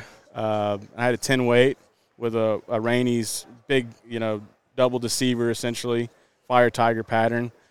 Just kind of paddling around, feeling the water out, and this muskie is chasing a yellow perch, jumps out of the water about 30 feet in front of me. Paddle over there, put a cast in, eats the fly. Oh, man. And so I can't believe it, right? Yeah. I'm fighting this muskie, and it's not a huge one by any means. Was this your first cast? Yes, first cast. Oh, my and God. like first time ever muskie fishing, too. Yeah. And one just breaches in front of you. Breaches in front of me. There you go. Put one out, and literally he just eats the fly. I come tight. He's jumping out of the water. And since we were traveling to a trade show, I didn't have my normal kayak with all my gear and my fish grips and my camera equipment and everything. So, like, I start yelling, and they're all the way – I'm yelling at Thomas and Seaton, like, get your asses over here. They can't really hear me, but they finally get it. So I get the fish boat side, and I'm trying to gill it to, like, get a hold of it, and the fly comes out of its mouth. So I'm like, that's it. So like, you landed it. I touched it. Yeah, I touched it. I had it. I didn't get to document it. It gets away. And so I'm sitting there kind of nursing my wounds. My heart's about to jump out of my chest. And I'm kind of collecting myself, and no lie, another one up about 40 feet does the same thing. Uh-huh. So I paddle over there, put a cast in, hook that one. And I'm like – Second cast. Second cast, pretty much, You are 2 for 2 on muskie fishing. Exactly. This is almost unbelievable. Yeah. I don't know if we can keep recording. Yeah, I mean, it's the craziest fish destroying. I've talked to Blaine Chocolate about this, too, and he was like, man, you just got in, like, at the right moon. Yeah. Like, everything was in line. Yeah. And so same thing happens. Like, I get the fish over, and I'm trying to get it in the boat, and the hook comes out, and this time Seaton's like getting closer to me, and that one comes loose too, and I don't get pictures of that one. So I'm like, that's it. I'm like, I'm done. Yeah. No lie, it happens again. Another muskie is chasing a bait fish, and I hook that one, get it into the boat. I got video of me fighting it. Yeah. So yeah, 3 for 3 right off the bat. First time ever muskie fishing. I don't think I could ever top that. I don't think that anybody could ever repeat that. Yeah, I mean, and I looked at this lake. It's called Lake Wingra. I mean, I'll throw it out there. It's in Madison. It's like a paddle only lake. That's nice. Yeah, and there is lots of muskie in there. I think it's in the spring. There's like a low weir or like a low water dam. Mm-hmm. And you'll see they jump over this low water dam to get into the lake, and it's just like one after the other. Oh man! And so I use FishBrain, which it's mainly a conventional app, but it shows you what fish are in the waters. Where fish are, yeah. Hey man, I'm a fisherman. I'll use any tool I can get to be successful. Yeah, definitely. So that's probably the top of my list. I caught a slam in Belize. Oh, that's nice. That was super cool. What order did you get it done in? So I was fishing with my buddy Kevin with Laminar Fly down in Belize. We put in about 6:30 in the morning. By 7 o'clock, I had a permit in the boat. Oh. So you knocked it out. Yeah, the hard one. Yeah. Well, so we're watching this. We're watching I this. Go fish with you, man. Yeah, right. I don't know if it's my Native American energy or like I always do like little tobacco sacrifices to the water, and like I do a lot of research and put a lot of time into where I'm going. And I think that maybe helps. It kind of sets the juju and the vibe in you. But so yeah, we're pulling along this flat, and I'm watching this school of bonefish, and Kevin has his eyes on this school, and I just look down, and there's 3 little permit. I mean, they weren't huge, but a permit's a permit. Permit's a permit. So I just dump Ain't nobody gonna complain. No, I just dump my little crab pattern in front of him, and one eats it, and I'm like, okay, wow, I got a permit. All right. So get the permit in the boat, go chase the bone, and then we ran out to Savannah Flats there in Belize, and I hooked about a 60-pounder. Just jumped it got off. We waited around for more fish, and they weren't having it, so we just turned back into the mangroves and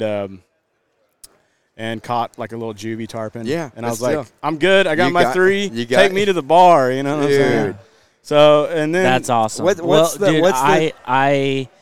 have been very close to a Grand Slam. I had, caught a tarpon and a bonefish by like 8 o'clock one morning. Nice. And we're like, permit time, game on. That's the hard one. And that's the hard one. And we spent the rest of the day. Did you see any? Oh, yeah.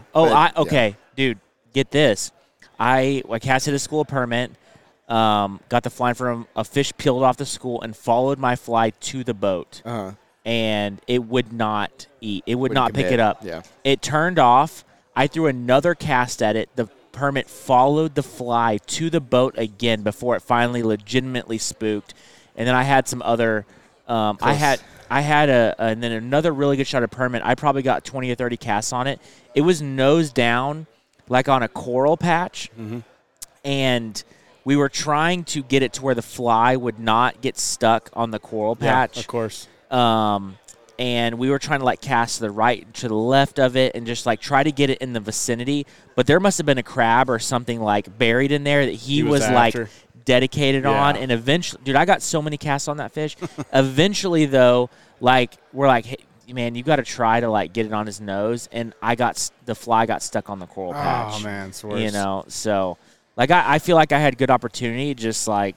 It didn't happen, but I tell you what, I would feel a lot better about my day if by 8 in the morning I had a permit in the boat. Yeah. I would feel like you're like, this could happen. Yeah. So I wasn't even thinking slam. You know what I'm saying? And it was really my first time fishing in Belize. It was a second day, but the first time fishing there, and I've never caught a permit since. Like I haven't really fished for them that much.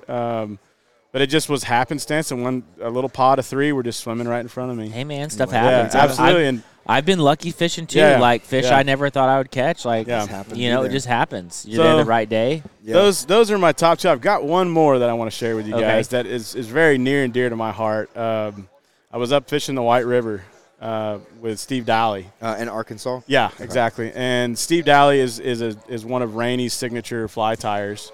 And so he had a new lap dancer called a Muskie Sucka color, and we were fishing a morning, like a mid-after, like early morning to midday kind of fishing, and hadn't stuck anything all morning, and it was about time to leave, and Steve looked at me and said, do you want to run down to one more hole? And I said, what do you think, Steve? Let's go. So we motored up down to this last hole, and there was a gravel bed with a drop-off.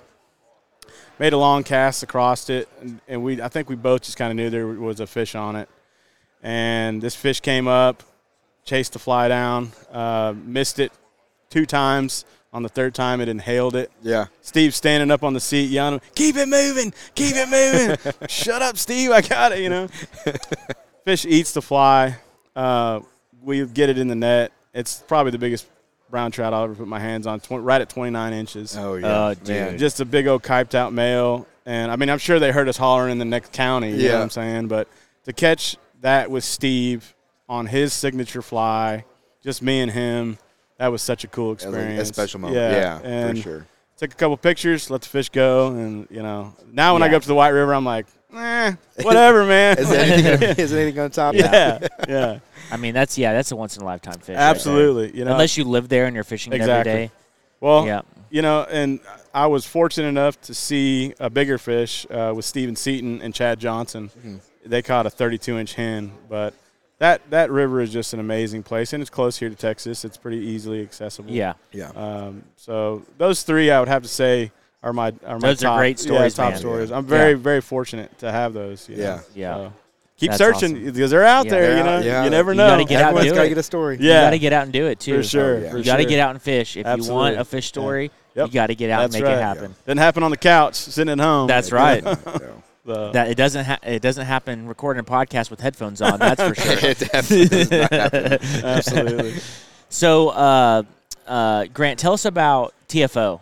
How did TFO get started? So, back in the day, Rick Pope, I think it was mid-'90s, he saw a need for an affordable fly rod, high-quality affordable fly rod, and he decided to take that venture head-on. I was fortunate enough to grow up with one of the early investors, Tom Leidick, with his daughter, Jessie. We went to high school together. Mm-hmm. And so, Tom knew that I was a fly fisherman, and he would gift me TFO rods when I was young. Nice. And so that's how I kind of jumped into TFO. And I'm a pretty loyal guy, so I've always just fished TFO through that experience. But, Rick Pope grew the company to what it is now, and, Frank Paul has taken over. And, we're based out of Dallas, Texas. That's where our warehouse is, all of our distribution. We've got our proprietary rod manufacturer, BJM, in South Korea. He only rolls and man rolls rods for TFO. Okay. He doesn't he doesn't roll for any other companies. Lefty Cray called him the most innovative mandrel or fly rod roller that he's ever seen, which is pretty high praise coming from Lefty. Bless his soul. Yesterday was his birthday. We missed him terribly, but that was kind of the gist of. Well, and Lefty Cray had a signature series of rods with TFO for a while, or are they still out there? Yeah, so he had one of our best. The Pro 2 is a Lefty series. Mm-hmm. The BVK, Bernard Victor Cray, his full name, was one of our best-selling rods. We just recently, here last year, introduced the LK Legacy, which is the Lefty Cray Legacy, which is the kind of the continuation of the BVK. Mm-hmm. So we honor Lefty. Without him, fly fishing we wouldn't be sitting here having this podcast. Yeah, Let's just really. put it out there. So, we honor the legends. We're lucky and very fortunate at TFO to have some of the greatest fishermen in the world on our advisory staff. Rob Fordyce, Flip Pallett, Blaine Chocolate, Gary Dubiel, who's here at the show this weekend, and the list goes on and on. So I feel very fortunate to work with a company of heroes that I look up to, and to innovate the game and also put rods into people's hands where they can afford it. Not everybody can afford a $2,500 setup, $2,000 setup. So we're getting it in at a reasonable price, but still a very good, high quality rod. Yeah. And it's funny. You don't meet many people who have a bad thing to say about TFO. Yeah. Most people sing the praises. Absolutely. Yeah. They love them. And, we have a great warranty. Yeah. That's part of our program. If you break a rod, we'll try to get back to you as soon as, normally it takes 2 or 3 days. And it's what's the process for that? Let's talk about that process. What does someone have to do? Let's say you break a rod. What we like to have happen, let's just say you live far away, you don't live here local in the DFW Metroplex. We ask that you send the full rod with a note of what happened, and a small fee. It's $45. Okay. You send it into TFO. We inspect the rod for any malfunctions or any bad spots on the rod, replace what's needed, and send it back to you. So even if you inspect the whole rod in case it's not just that section, there might be Yeah. a small crack So or exactly. something in another part. Like, as you gentlemen know, sometimes if you're throwing a weighted fly, it might nick the rod or something Yeah. like that. So that's why we ask to send the full rod so we can inspect it. And if anything's wrong, we'll replace the whole rod. If it's just a tip, we just do the tip. If it's something else is wrong in the grip or something, we'll replace the whole rod. That's awesome. Yeah. And What's you the guys do- turnaround time on that? Let's say me in San Antonio, I broke a rod, needed to mail it in. What's the turnaround time to get my rod back? Normally a week at most. You know, I like to tell people, you know, if you send it to us on a Monday, you can expect it back by Wednesday at the earliest, by Friday at the latest. Yeah, because I've had, Yeah. like, people actually told me, like, I had a trip. Yep. I broke my rod the week before. Yep. I sent it there. I had it with plenty. Like, and they had the rod ready to go for their trip. That was, like, 4 days later. Absolutely. And if you live here close to the DFW area, you know, our headquarters here in Dallas, you can just walk into our shop Monday through Friday That's and, awesome. and do that process. Not too. many people offer Yeah, that. That's and great. that's what we like to keep people fishing. You Yeah. know what I'm saying? And so what's the use of buying a rod, a super expensive rod, if something happens to it and it takes 6 months to get it back? Well, then you're out, you know? So that's part of our mission. You know, we want to keep people on the water and catching fish. Yeah, for sure. Yeah. So TFO is Temple Fork Outfitters. Where'd the name Correct. come from? You know, that's something that Rick came up with. I'm not exactly sure on the origins of TFO. Okay. I should know that, but I don't. You know, Is there a Temple Fork? There is. I'm pretty sure there's many Temple Forks Okay. in fisheries. I'm not sure exactly where that name originated. Gotcha. Yeah. I should know that, and I'll have to look it up and get back to you guys with a proper answer there. Yeah. Very cool. So talk about some like of your newest things you have out or things that you're working on that you are allowed to talk about on a podcast. Yeah, for sure. So just had some of my music in a film with Howard Films and Blaine Chocolate. It's called Black Salmon. It's a cobia film, speaking to conservation of cobia and all that good stuff. I have some of my music featured on that film, which is in the Fly Fishing Film Tour right now. It's making its rounds. You know, I'm always going to pretty cool destinations, you know, trying new rods with TFO and the R&D department, testing out new stuff. We've got some cool stuff coming down the line for 2023. I'm always planning cool trips, trying to get out with people. I play, you know, probably 2 to 3 shows a week, depending on what I'm doing here locally. I travel somewhat. I've done a couple tours with Armed Forces Entertainment to play with our troops overseas. So you guys you overseas Yeah. and put on a show for them? I've done Kuwait and Iraq, South Korea, Japan, Guam, Hawaii, and Alaska. That is so. How does them. that process work? That's always fascinating when people do that.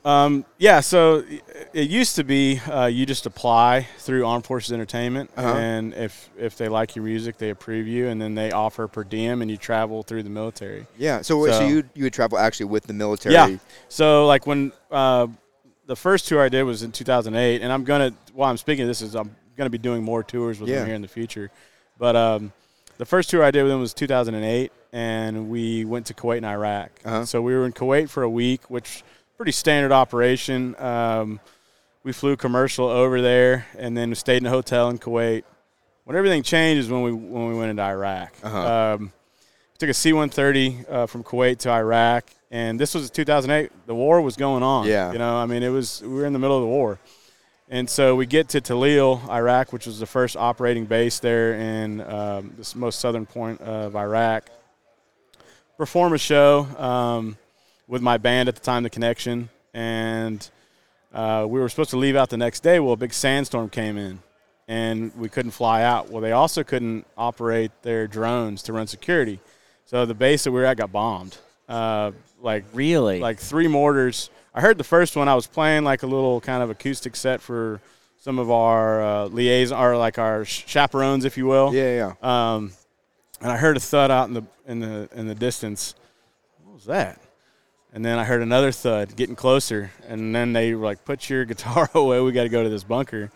And the third one flew over our head and blew the hell out of what they called CHUs, which are central housing units.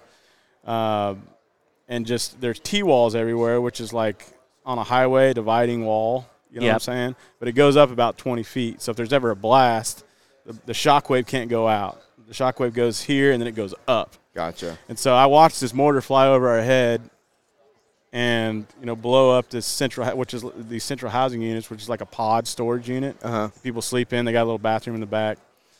And that's when I realized, okay, like we're in a war zone. Yeah. Like I'm not at just a normal gig. Yeah. But man, that was a great experience we were flying Black Hawk and C-130 all through Iraq in a war zone, playing music at different bases. Yeah. You were there for a week?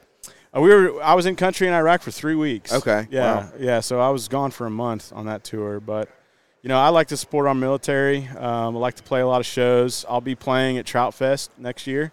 Oh, awesome. Yeah, they invited me to come and play music. That's Heck really cool. yeah. Yeah, help MC that.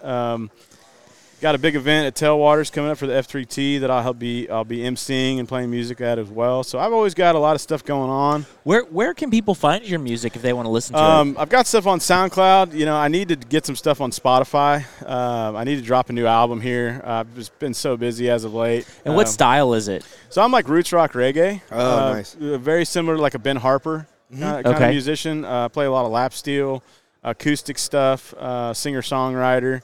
A little bit of everything. I listen to a wide variety of music, so I like to play a wide variety of music. Yeah. So you can catch me on SoundCloud at Grant, GRANT / Broderick, BRAUDRICK. You can also find me on Instagram. My fishing account is Good Old G. That's good, GOODOLEG. That's my fishing account. And then my music account is just Good Old G Music. Gotcha. Okay. Yeah, so that's the best place to follow me and see where I'm going to be playing and all that stuff. Well, we'll drop links Yeah. in the Oh, yeah. description Absolutely. so people For sure. can just click on them There you and go. they can go find it. There you go. Absolutely. Yeah. Yeah.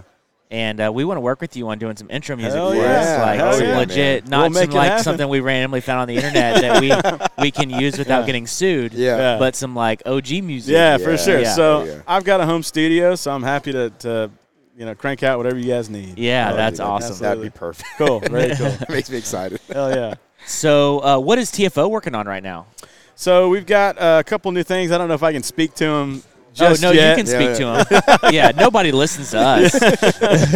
So we're working on a Pro 3 Okay. for next year's offering. And I think Nick Conklin's kind of our lead guy at TFO that is progressing our rods and reel development. This past year, we just released the BC Big Fly for 2022, which is Blaine Chocolate's signature musky rod or big Okay. streamer Yeah. rod. So it's built to be a musky rod. Absolutely. It's almost got like a spay handle on it. Yeah. It's a 9-foot rod. But it's not two-handed. It's ideally. for the not figure turned- eight. Okay. It's for the figure eight, and Yeah. it's also for leveraging, those heavy sinking lines. You can leverage your arm instead of using your wrist so much. Oh, it So- actually finds Yeah. a spot Yeah. right So there. it goes against your whole forearm, so it takes the fatigue out of you when you're Yeah. throwing. Let's say you're throwing 330 grain sink tips with an 8-inch fly all day, or bigger. Yeah. It takes that fatigue out. Yep. So that's a good rod that we've got going for this year. We've also got the Mangrove Coast that just came out for 2022. And that's like your smaller tarpon, like kind Yeah, of. I mean, we make them up to a 12 weight. So, Okay. the original Mangrove was designed by Flip Pallet, Uh-huh. and that was what he considered his guide rod. So anytime a client, whether it be a novice to an expert, would step in his boat, that's the rod that he designed to put in that person's hand. So it's a moderate fast action. Uh-huh. So it can work both in windy conditions, but it can also handle soft presentations to Yeah. like finicky bonefish or stuff like that. So and then we've also got the NTR reels, which are new for 2022. So Oh, that's- you guys do reels? Yeah, we do reels as well. Yeah. I did not know Yeah, that. I didn't know that. Yeah, so we've got our current lineup is, we've got the Black Label reels, which are kind of like your beginner reels, small freshwater reels. Yeah. We've got the BVK SDs, which are a saltwater reel in 4 sizes, and then we've got the NTRs as well, which is kind of fresh and salt, also in 4 sizes. Okay. Yeah. Very cool. So we have offerings to pair rods and reels if you want at Yeah. affordable price points. Do the reels carry the same warranty? that the rods do? A little bit different there. We will definitely case by case them. Yeah. Reels don't seem to break as much as rods do. Yeah, no, that's a fact. But yeah, if something goes wrong with the reel, we will definitely warranty it. Gotcha. Okay. So, yeah, absolutely. And if you guys aren't doing fly lines. We don't do fly lines at the time. Yeah, TFO only does. We do conventional rods, fly rods, and then we have fly reels as well. Oh, cool! I know you guys did conventional. Yeah, absolutely. That's a big part of our market. Yeah. Oh, yeah. I'm the fly rep, and I'm mainly a fly fisherman. I do some conventional. Yeah. To me, to be the complete angler, I think you need to know both sides. And there's things that we can learn from each side. And there's sometimes a fly rod does better, and there's some things that, a bait caster or spin rod. If it's blowing 50 miles an hour out and you want to go fishing, sometimes a conventional rod's a little bit easier. No, I'll torture myself. I'm a fly fisherman at heart. Yeah, sure. You're fly purist. Yeah, for sure. Yeah, I mean, I don't even think you own much. a conventional rod. I do not. Yeah. Well, to speak to like somebody like Larry Dahlberg, who has transitioned the game. He does both, and he's learning from both, and he's a mad scientist. The Dahlberg diver, the Whopper plopper. He's got things in both avenues, and I think to really be the complete angler, you need to understand both sides. Yeah. Not that you have to use them, but to understand them really helps you become a better fly fisherman. I see what guys are doing. All the rage is the big swim bait game these days. And then look at what Blaine's doing, with the Game Changer. Yeah. It's the same. It's the same concept with different materials, and we all know that fly fishing. When you put a fly in the water, that thing comes alive. You know what I'm saying? Like, feathers or fur. When you put it in water, it looks like a living thing. Yeah. As opposed to a piece of plastic. You know what I'm saying? So, I will always be a fly fisherman, but I like to learn from both sides. Yeah. I think that's a great place to be. Absolutely. Yeah. Like. Everybody can learn from everybody. Yeah, for sure. I mean, we're all after as much knowledge as we can get. So the more the merrier for me. Yeah. For sure. I totally agree. Yeah. What else is going on with TFO? Anything? We've always got trade shows happening. We were at Trout Fest last weekend, which I thought was a great show. We're here at Texas Fly Fishing Brew Festival, which has been a great turnout. Yeah. What's your favorite show to go to? Man, that's TFO. Well, it used to be IFTD and ICAST. Yeah. When it was together there in Orlando. Yeah. I mean, because one, you get to see everybody in the industry. Yeah. You see what they're working on. Exactly. What's coming out. IFTD is always a great show. It's probably my favorite. When it was there together with everything, you could. I mean, it took up the whole convention center there in Orlando. Yeah. Which is a massive place. And you'd see the likes of every legend in fly fishing walking around, and also you got Florida fisheries everywhere. Yeah. So like we'd sneak off to like Merritt Island and go fish the canals for tarpon and stuff. On our lunch breaks or whatever. That's great. So that was probably the highlight of mine. But I always enjoyed going to IFTD. And seeing everybody. So, but TFO is always cranking out. We've got Nick Conklin's out at the Pleasanton show right now in California. Yep. We heard that split this show. Someone had said that show might, be in the same weekend. Yeah. People got to decide. Yeah, for sure. I mean, that's not my territory, so I don't really pay attention to what's going on in California. I want to be here to support our Texas people and people from the surrounding areas. So, my allegiance is here to this event. Yeah, so, for sure. Yeah. But we try to get out. TFO has always been a proponent of being at these trade shows. I think you need to be not only for the industry folks, but also for people that are new to fly fishing and then growing the sport. Yeah. It's important to educate people and to be accessible to people and teach people what's going on. Yeah. And, help people further their endeavors into fly fishing. Yeah. Yeah. Oh, yeah. So. Well, and just like the way you guys connect with all these other nonprofits and stuff too. Yeah, we like to help people. And, the fly fishing community is not some huge community, but it's growing for sure. Yeah. But we like to help people, and we like to see people be successful. Yeah. And that's the mission of fly fishing. Sometimes you can get caught in the mix of things, and what we're all here to do is go fishing and have a good time. Yeah. Yep. So you got to keep that at heart always. Oh yeah. So, yeah. Cool, man. Yeah, that's awesome. Yeah. Thanks for being on. Oh, yeah. This is great. What's our? Oh, yeah, we're good. We're good. Yeah, cool. Well, thanks for having me, guys. Yeah. we'll drop some links to my information. Oh yeah, we'll have all of that will be in the description. Yeah, cool. And then that way you guys can go check out his music. Yeah, and we will have to get a new intro. I'm hooked on that now. Yeah. I got some slide guitar riffs I can bust out for you guys.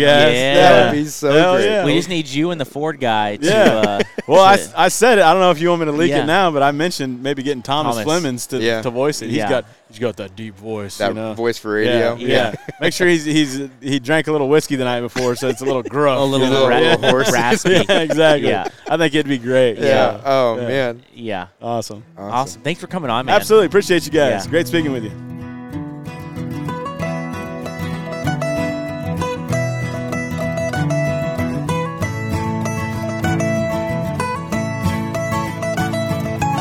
Bye.